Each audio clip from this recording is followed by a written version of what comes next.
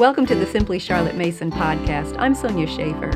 Today I want to share a few more geography books with you. Books that will take your student there in his imagination, which is what we want our geography books to do. We've already looked at some great geography books for several regions of the world. I'll leave a link in the show notes to those other reviews. Today, I'll be sharing books about Europe. Let's start in Norway with Children of the North Lights by Ingrid and Edgar Dahlair. This book is based on the Dahlairs' trip to Europe and their time living among the Sami people in the snow-covered landscapes of northern Scandinavia. It's a sweet introduction to the cultural heritage and geography of a unique part of the world. I recommend it for grades 1 through 3. Now, while we're in Scandinavia, we'll pop over to Holland and introduce Katja, the Windmill Cat, by Gretchen Wolfel. In 1421, a violent storm blew in from the North Sea, broke the dikes, and flooded a small village in South Holland. This book is based on the true story of a cat and a little baby that lived through that terrible flood. I especially like the illustrations in this book. The artist has captured the style of the Dutch masters and also included lovely blue and white tiles from that era. It's a sweet story for grades 1 through 3.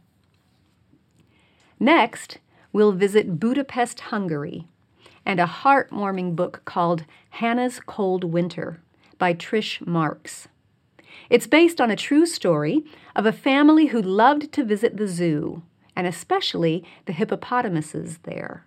Those hippos were famous and special to the entire city.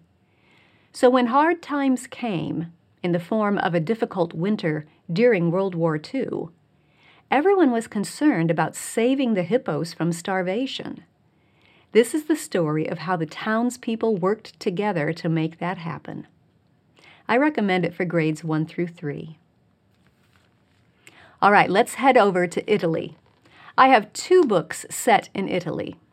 The first is Orani, My Father's Village, by Claire A. Nivola. This is a collection of memories that the author shares from yearly visits to her father's relatives in a little village on the island of Sardinia. The text is simple, yet quite living, and the pictures are detailed. In the back is a note from the author telling more about her father's move from Orani to America. There's also a map of Sardinia to help you locate just where the village is. Now, one note for parents.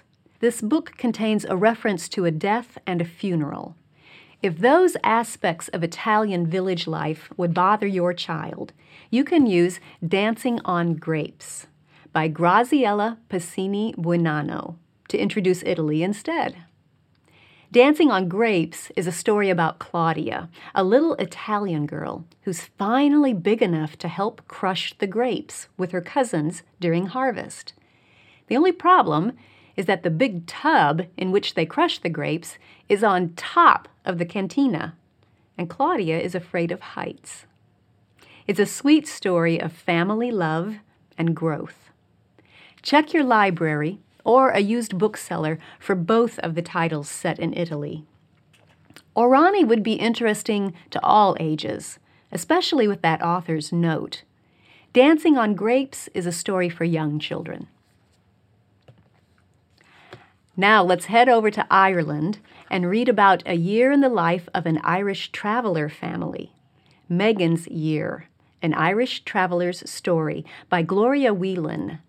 This is the story of a culture of families who spend their summers traveling around the countryside.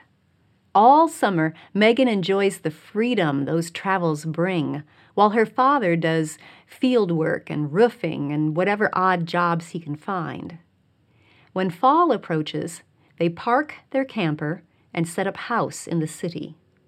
But Megan counts down the days until the next summer when they can travel again. Last I checked, this book was available in electronic version. I recommend it for grades 1 through 4. In 1869, Theodore Roosevelt's family took a year-long trip through Europe. Teddy was 10 years old, and he kept a journal of what he saw and experienced and thought about it all.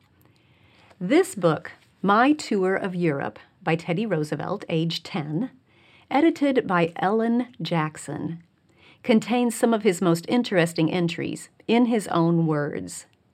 The illustrations are wonderful, and they help set the context for the journal entries. Additional notes offer ideas about keeping a journal of your own, about Theodore Roosevelt's spelling, and about his becoming president when he grew up.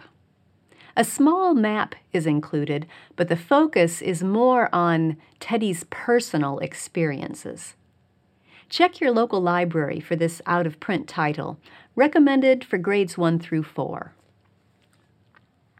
For those of you who like the geography readers that Charlotte Mason wrote, Book 2 contains several chapters about countries in Europe.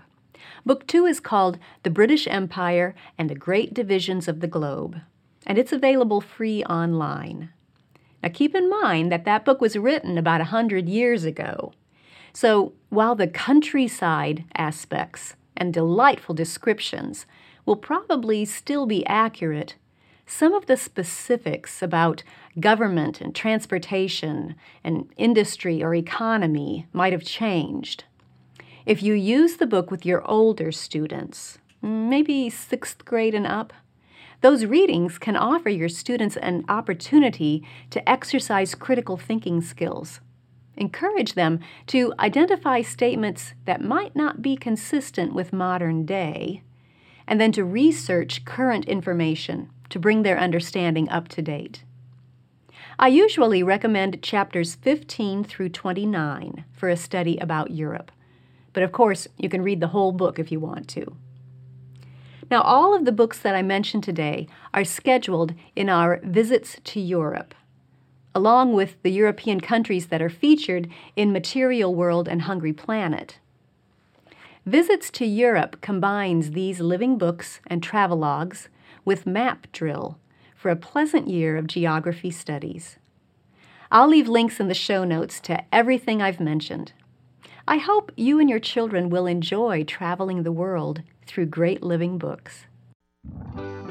If you enjoyed this podcast, subscribe through iTunes, Google Play, or your favorite podcast app so you don't miss an episode.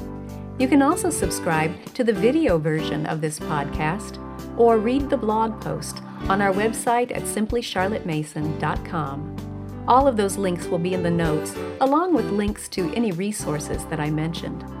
Thanks for joining me. I'll see you next time.